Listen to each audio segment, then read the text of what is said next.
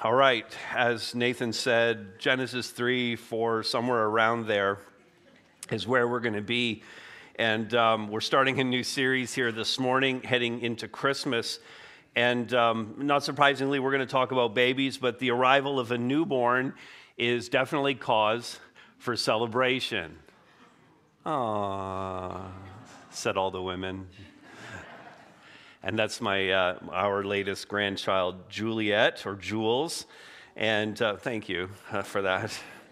But you know, when you have these little bundles of joy that arrive, they brighten days, they bring smiles, they warm hearts. There's no doubt about that. A child can bring encouragement and happiness and fulfillment and hope and even promise. And that is no more obvious than in the births of the three babies that we read about, three babies in particular that we read about in the Bible. And the three that we're going to look at in this series are tied together in the covenant that God made with humanity. And the first baby that we're going to look at is Seth, the child of promise given in the wake of humanity's fall into sin and the curse of death coming upon humanity. The second baby is Maher-Shalal-Hash-Baz. I'm sure they just called him Baz. A reminder, and we'll look at him next week, but a reminder and a hopeful sign in troubled times that God had not forgotten his promise. And the third baby, of course, is Jesus, the fulfillment of all that God had promised in the other two babies. Three babies, one promise, and hope for a world in need. And I don't think I need to do very much in the way of convincing you of that last part, that the world is in fact in need, that people are in need, that you and I are in need of a promise, a reminder about the promise. We're in need of hope in this world. And God has promised, and God has fulfilled and is fulfilling and will ultimately completely fulfill that promise to make things right in the world and to make things right in your life and in mine. And the only variable in God fulfilling his promise is this: will you believe it or not? Will you believe God's promise?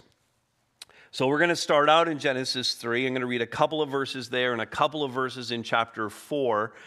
And then we're going to work through this material and many other scripture verses along the way. So this is Genesis 3:14. And I'll set this up by saying that this is the curse. You're going to see this. It's the curse on the serpent immediately following the fall into sin and death. So Genesis 3:14 and 15. The Lord God said to the serpent, "Because you have done this, cursed are you above all livestock and above all beasts of the field. On your belly you shall go, and dust you shall eat all the days of your life. I will put enmity between you and the woman, and between your offspring and her offspring. He shall bruise your head, and you shall bruise his heel." That's a pretty important verse. We'll come back to that. And then turn over to chapter 4, verses 25 and 26. And these verses, to frame them up, come after Cain has killed his brother Abel.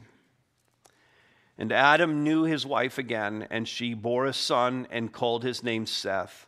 For she said, "God has appointed for me another offspring instead of Abel, for Cain killed him." To Seth also a son was born, and he called his name Enos. At that time, people began to call upon the name of the Lord.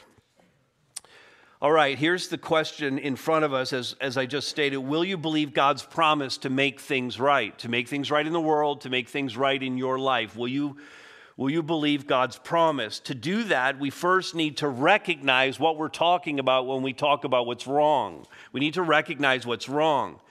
And I want to take us back to chapter 4, the earlier part of chapter 4, and I want to do a little survey here. We didn't read all of this, but this is going to give us a sense of what's wrong in our lives and in the world. And just cruising through this, again, prior to this, Adam and Eve had rebelled against God, against his word. Sin and death had entered the picture. God pronounced curses, and the couple Adam and Eve went on to do the thing that God had given humanity to do. Namely, and we'll put this verse up on the screen, but it's right there, just a page back probably in your Bibles.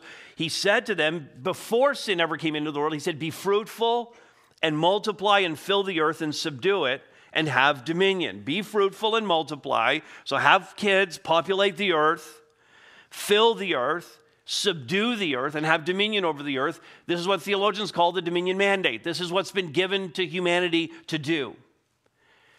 Only now that sin has entered in the world, now they have to do this dominion mandate with sin tainting their own lives, sin tainting the entire world, including the creation itself. So they have this complication that's been added to the mandate that God had given to them. And so they're getting on with it. They're going to do the best they can with what they have now created for themselves. So Genesis 4, 1 and 2, Adam knew his wife. We know what that means, right? Is there anybody who doesn't know what that means? Adam had sex with his wife. Okay, we'll just translate it here. Adam had sex with Eve, his wife, and she conceived and bore Cain, this is her firstborn, saying, I've gotten a man, a son, with the help of the Lord. And I love that Eve, who knew the Lord, had walked around the garden with the Lord, was acknowledging God and giving him the glory for the fact that she now had a son. So that's awesome. We'll give Eve a check mark there. And again, she bore a second son, his brother Abel, so two sons. And then right here, like in the middle of a verse, we have to fast forward, like we just fast forward through time. Like that, you know when you just want to fast forward through the commercials for the show, you just record it, but you press it like 4 times and it just rapidly goes and you have to rewind again? Fast forward, like so fast, all the way to, now they're adults, like she just had them. Now, Abel was a keeper. He's all grown up and he's keeping sheep. And Cain is all grown up and he's a worker of the ground. He's a farmer. So all good so far. They're fulfilling the dominion mandate. They're being fruitful. They're multiplying. They have 2 sons. But then in verses 3 to 5, we read that each of the sons brought offerings to the Lord. So Adam and Eve had taught them some things. And God accepted. And here's the problem. God accepted Abel's offering and rejected Cain's offering. And that made him mad. That made him mad at God. And the rejection, I don't know if what you've heard before about why the offering was rejected. There's a lot of theories out there. I remember being in a Sunday school class and watching, and the little picture that we were given was that Cain brought like rotten fruit, like the stuff that's on the half-price shelf at Zehrs, like that fruit. That's what Cain brought, and Abel brought a really nice white lamb. I remember seeing that, and that wasn't it. And then I've heard preachers say that, well, you know what? Abel brought a blood sacrifice, and that's what you should have done. And Cain didn't bring a blood sacrifice. He should have sold some of his fruit, and he should have bought a lamb off of Abel and brought that. And that's not it either, because, listen, both kinds of sacrifices throughout the Old Testament are acceptable before God. It wasn't about either of those things at all. The issue here is one of attitude. It's of the heart, and it's a question of faith between Cain and Abel. In fact, the preacher to the Hebrews said it this way in that great chapter 11, Hebrews 11:4. He said, by faith, notice those first 2 words, by faith. This is what delineates these 2 offerings. By faith, Abel offered to God a more acceptable sacrifice than Cain, through which he was commended as righteous, speaking of Abel, God commending him by accepting his gifts, and through his faith, it wasn't the gift that saved him, the gift is an expression of the faith that he already had. Through his faith, though he died, he was murdered by his brother, he still speaks, and Abel's still speaking to us as a result of his faith. So Abel brought his first. He brought a firstborn from his flock. He brought the best from his flock. And Cain didn't put much thought into it. All Cain was doing was ticking the religious box, like so many do, like some even in this room likely are doing right now. Some on the live stream, you're probably just ticking the religious box right now. I did my duty for God this week. One brought his offering in faith, and the other out of ritual or obligation. And Cain was showing his true colors toward God as a result. Verse 5 says he was very angry and his face fell, and God fronts him about that. Verses 6 and 7, God says, asks some questions, like, why are you angry? Why is your face fallen? If you do well, God's going to lay out for him. Here's all you needed to do, okay? If you do well, God says. And he's really laying it out for all of us. If you do well, if you bring an offering by faith, not just bring an offering, but bring an offering by faith. That has to be the starting point. We have to first believe before we bring any sense of rite or ritual to the Lord. If you do well, will you not be accepted? And the answer to the question, of course, is yes, you would be. And if you do not do well, God says, let me give you the flip side. If you do not do well, if you don't bring your offering by faith, if you don't start with belief, you should have this next part underlined in your Bible because, well, you'll see. If you do not do well, sin is crouching at the door. Its desire is contrary to you, but you must rule over it. I mean, that's where you and I live all the time. That right there is a word for every one of us. Its desire, sin's desire, is contrary to you. It's against you. You were created in the image of God. You're one generation. You're the second generation of humanity. Your parents were created by God in the image of God. Cain had the best picture of what the image of God looks like in a human being. Not corrupted by sin by generation and generation and generation like we see. We see the image of God somewhat dimly in each other. Someday perfectly. But Cain had this picture of it. Its desire, sin is crouching, its desire is contrary to the image of God that he had put in your life.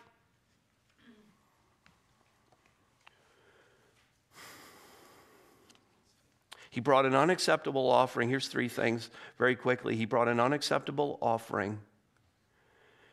He's mad at God and not himself as he should be for doing that. And thirdly, he acts out against someone who isn't even part of it. And I think about that and I go like, that's the pattern in my life. I sin against God, and then I'm kind of angry at him about it because he's the one pointing it out. I feel the Spirit inside of me telling me that that's sin, but I'm kind of mad at him about it. And then I can't really lash out against him, so I lash out at the people around me.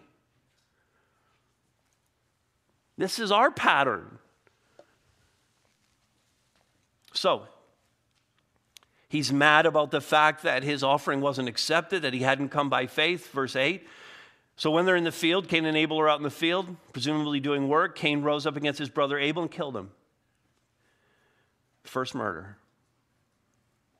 John writes, this is in 1 John 3, John writes, we should not be like Cain, who was of the evil one and murdered his brother. And why did he murder him, John asks? Because his own deeds were evil and his brother's righteous, and he just couldn't cope with it.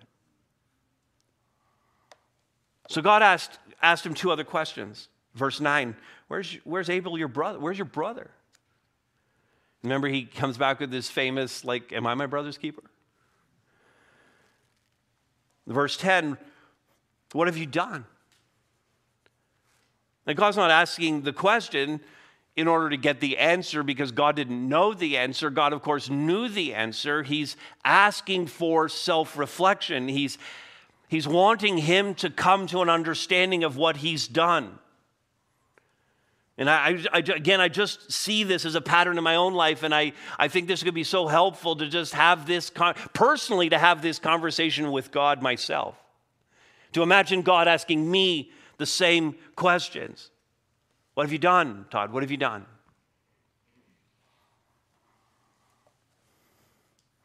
Genesis 4:11 through 15, he won't look at these verses, but he pronounced a curse on him. And the summary is in verse 16, notice this, then Cain went away from the presence of the Lord. And he did that in both the physical sense, but also obviously in the spiritual sense of that as well. And in verses 17 through 24, we see this pattern of godliness, ungodliness, or I would just say this even better, of godlessness, the absence of God in your life. This now getting passed down in this line from generation to generation to generation. And we're going to come back to those verses in a few moments. But to recap what we've seen here in this first point, jealousy, rivalry, indifference toward God, coldness, hatred, anger, murder. And what Cain displays is typical of every single second of human history from that time forward. And it's also true of your life and mine. It's remarkable when I think back. I've been walking with the Lord for about 44 years now, and I've worked with and personally known adulterers and fornicators.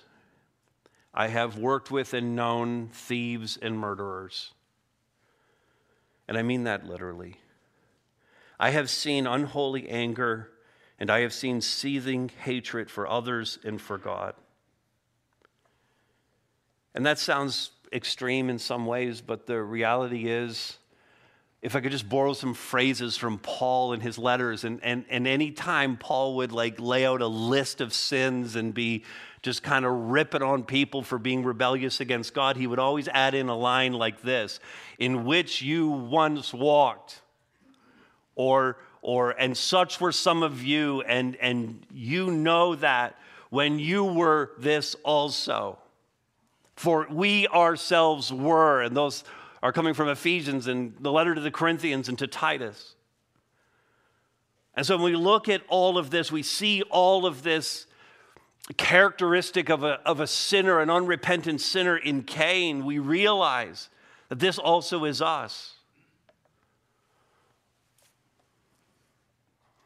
And so we approach this humbly. And we need to frame the whole thing up in terms of the human condition overall. That's what we see next. See this in terms of the human condition. Because there's something bigger at play here than simply your personal temptations and urges. And we have to see it this way. In the wake of Adam and Eve's fall, a curse came down on Satan and on humanity. So God says to the serpent, and I read this verse a few moments ago, and this is a very important verse in the Bible. But he says in verse 3:15, in Genesis 3:15, the first part, he says, I will put enmity, not a word we use every day, hostility, hatred, ill will, animosity, antagonism. It's all from dictionary.com. I will put enmity between you and the woman, and between your offspring, so Satan himself, because that's who he's talking to here, and her offspring. And in both these cases, by the way, we're talking about singulars in terms of the offspring, one offspring. And we can think globally, like again, a lot of people look at these verses and go, this is why women are afraid of snakes. Okay, there's a lot of that out there. This is why women are afraid of snakes. I just want to let you know, I also am afraid of snakes. A lot of people are afraid of snakes.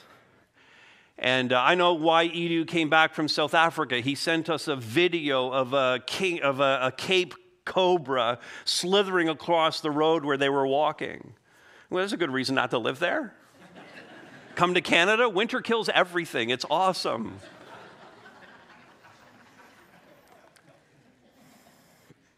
Some people see it as the woman and the snake, but there's far more going on here, as you can imagine.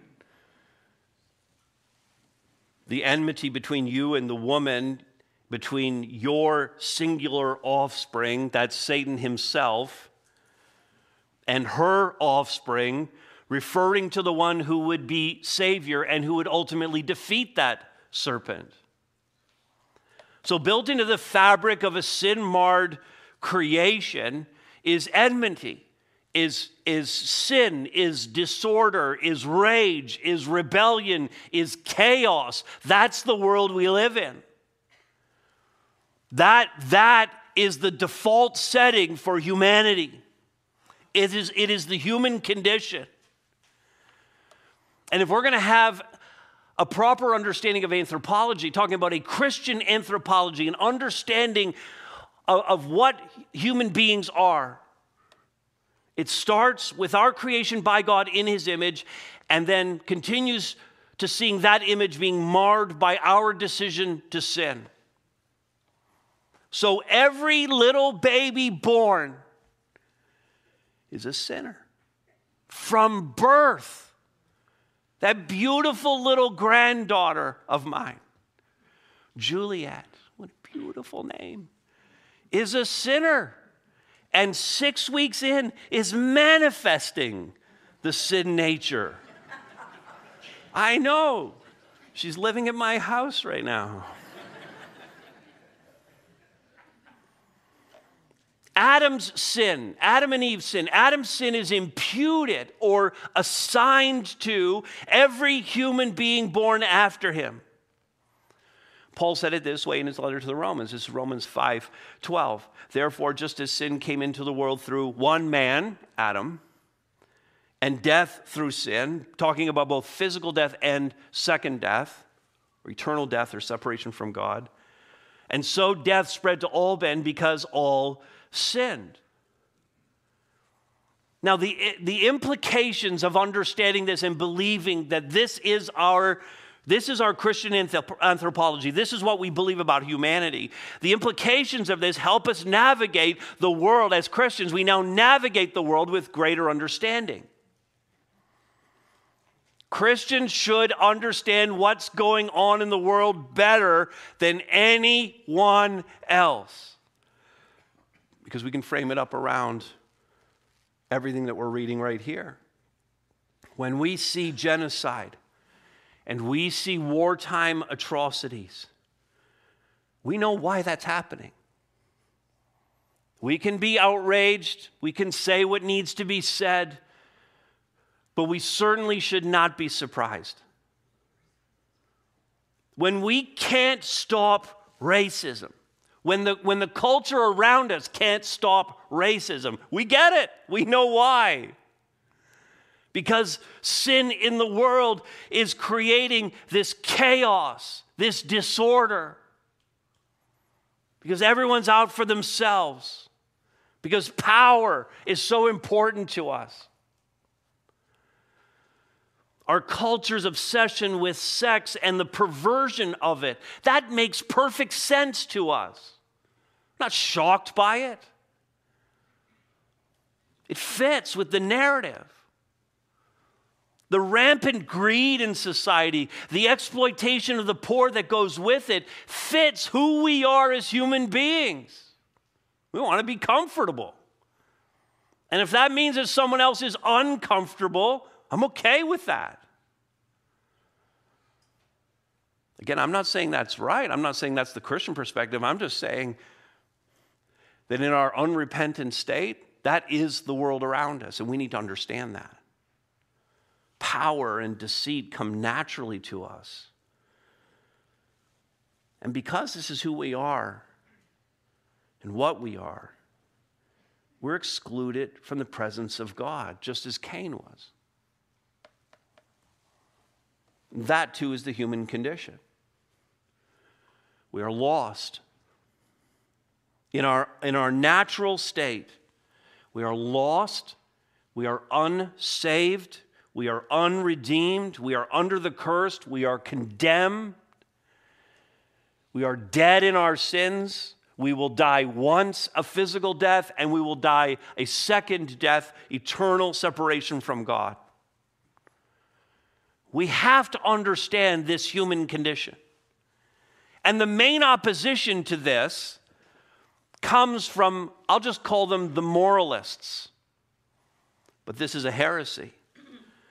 The moralists who would say things like, humans are essentially good.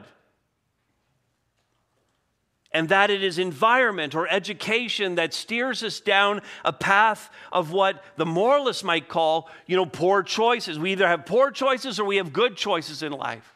We set a standard for character, and we're going to pursue that moral character in life. And this, what it comes down to is this is a nature versus nurture discussion, something I don't have a lot of time to go into right here.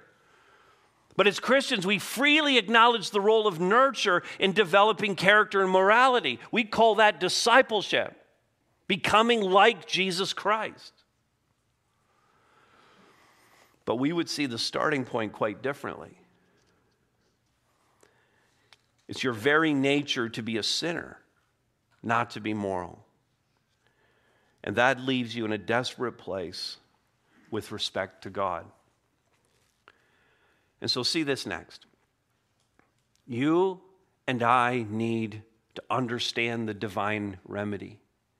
We don't have our own remedy. We have to understand the divine remedy. God made a promise. That's the point of this series, is to see that promise and to see it traced through these three babies. God made a way for us to overcome that sin nature and to put on the nature of Christ. This one statement that God makes while placing a curse on Satan, we're talking about 3:15 here, Genesis 3:15. This one statement that God makes while placing the curse on Satan is called the proto-evangelium. The proto-evangelium, which means the first announcement of the gospel. The first announcement of the gospel in the Bible is Genesis 3:15. We've already heard and understood about this enmity between the seed of the woman, or the offspring of the woman, and the offspring or seed of the serpent. And God goes on to say here in halfway through verse 15, and he shall bruise your head. The seed of the woman will bruise the head of the seed of the serpent. And the seed of the serpent shall bruise the heel of the seed of the woman. Again, he's speaking to the serpent, and he says to the serpent, you're going to do some damage. You're going to cause some injury. You're going to hurt the offspring of the woman. But that offspring of the woman, he's going to bruise your head. It's going to be a fatal blow to you, a headshot that will bring you to your end. And if this sounds like God is making a threat, you'd be right. He is. It's a threat to Satan. It's a warning. It's a prophetic utterance that accurately predicts the serpent or Satan's demise. And it's a demise that God allows us to be a part of if we're one of his sons or daughters. Right at the end of the letter to the Romans, Paul has this doxology. There's a few doxologies, but in this little doxology, Paul says this. Romans 16:20 says, the God of peace will soon crush Satan under your feet. And God is so kind to his sons and daughters that he says to us, you know what? I'm having so much fun crushing Satan's head. You want to join me? Come on over, let's crush Satan's head.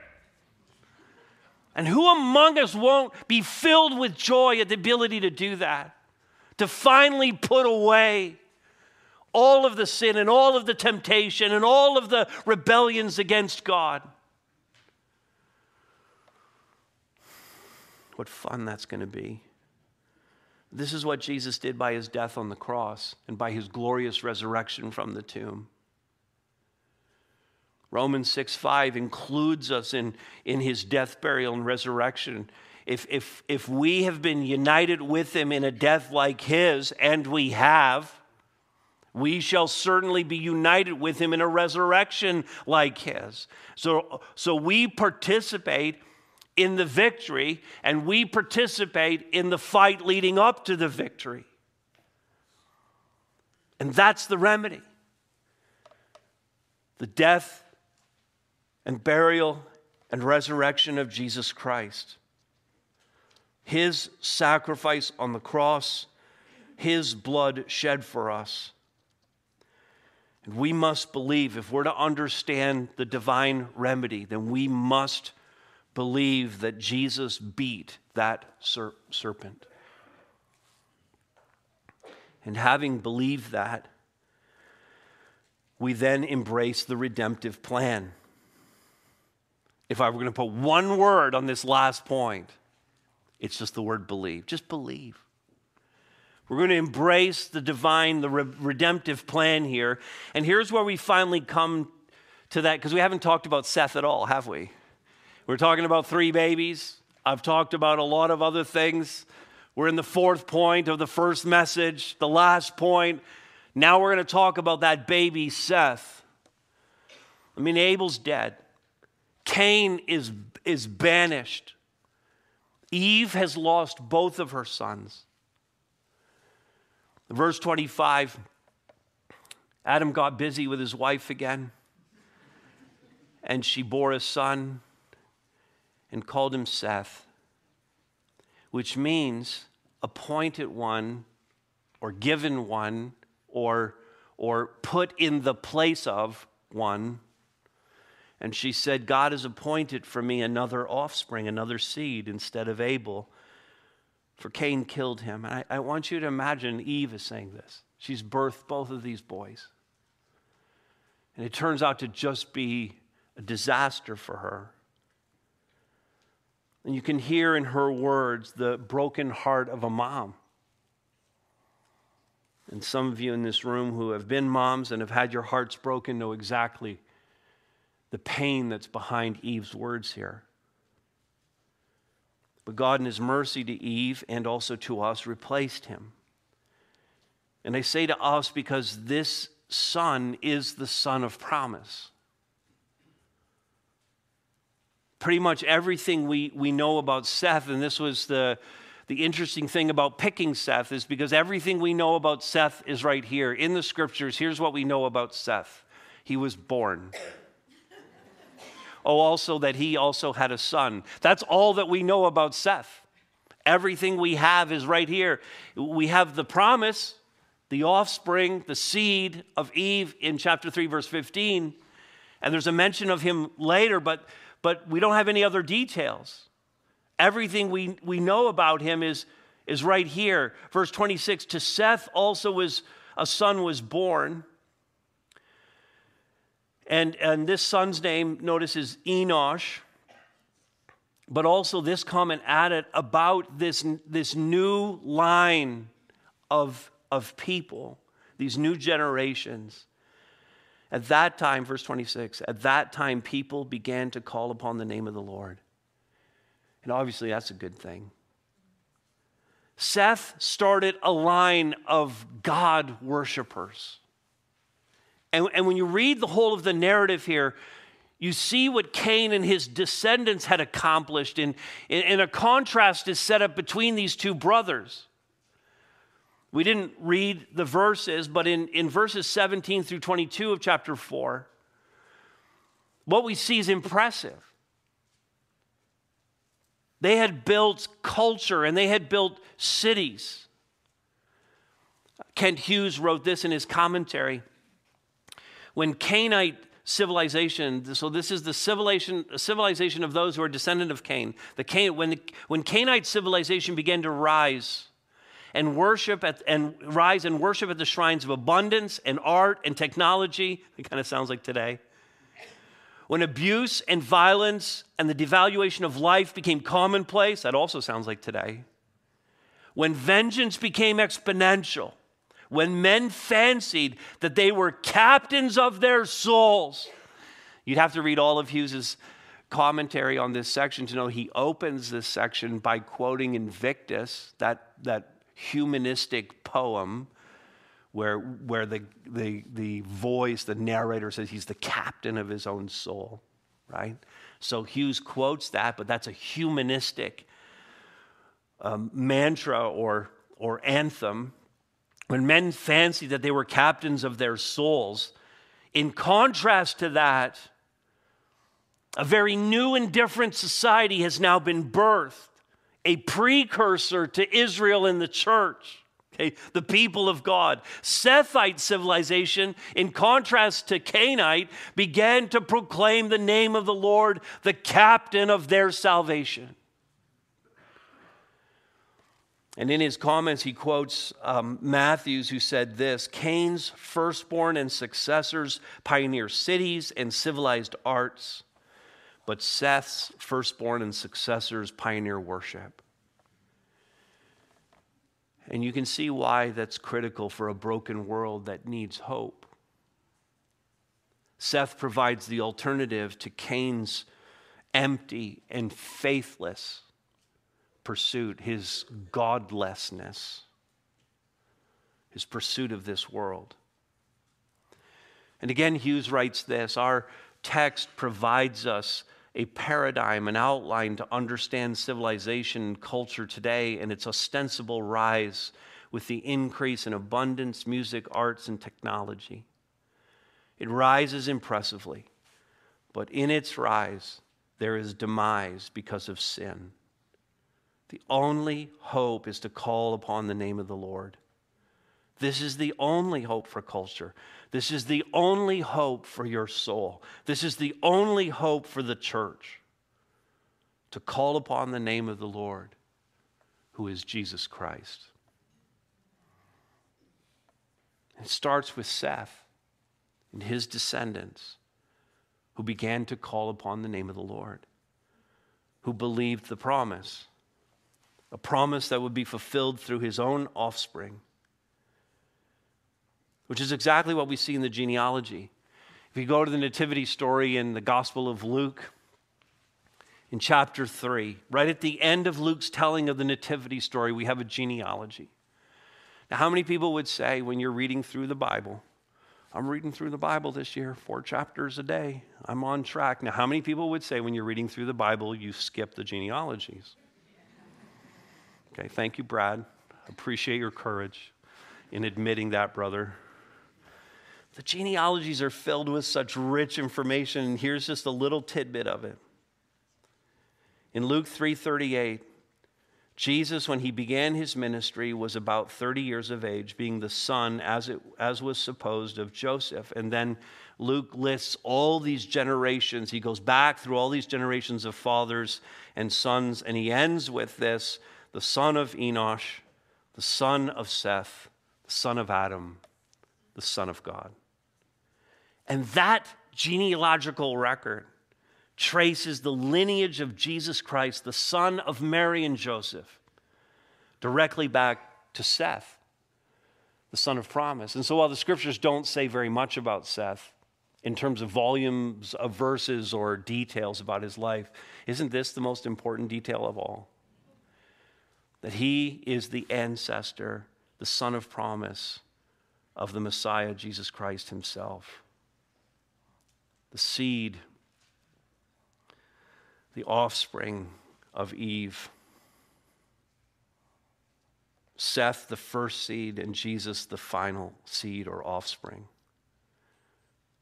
The one who would fatally bruise the serpent's head and to make a way for you and I to be saved. That's a well thought out plan. It's God's plan. And he's calling upon each person right now to simply believe that plan, to embrace it, to believe the promise of God to make things right, not just in the world eventually, but in your life right now.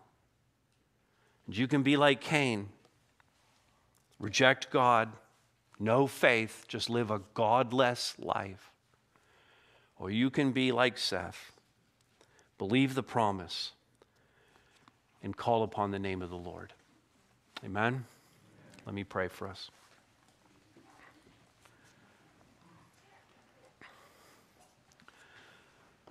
Father, I do pray that in this message that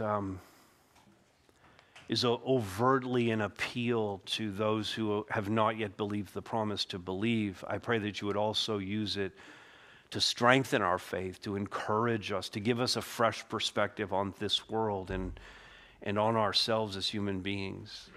A fresh resolve to battle sin, knowing that it's crouching at the door and it would have us. And yet, Father, we know that we can overcome by the power of your Holy Spirit. And so, Father, in all the ways that you could possibly speak to us through the study of your scripture here today, I pray that you would do that. Father, that you would pierce right into each one of our hearts very individually, giving us exactly what we need to hear, and with a willingness to respond. But again, Father, I pray mostly for those who have not yet bowed their heads and bent their knees before you, who are still living a godless life or are still living a life where they're ticking a religious box. And I pray, God, that this morning, in this moment, they would believe and find life and hope and promise fulfilled in Jesus Christ. And we pray in his name. Amen.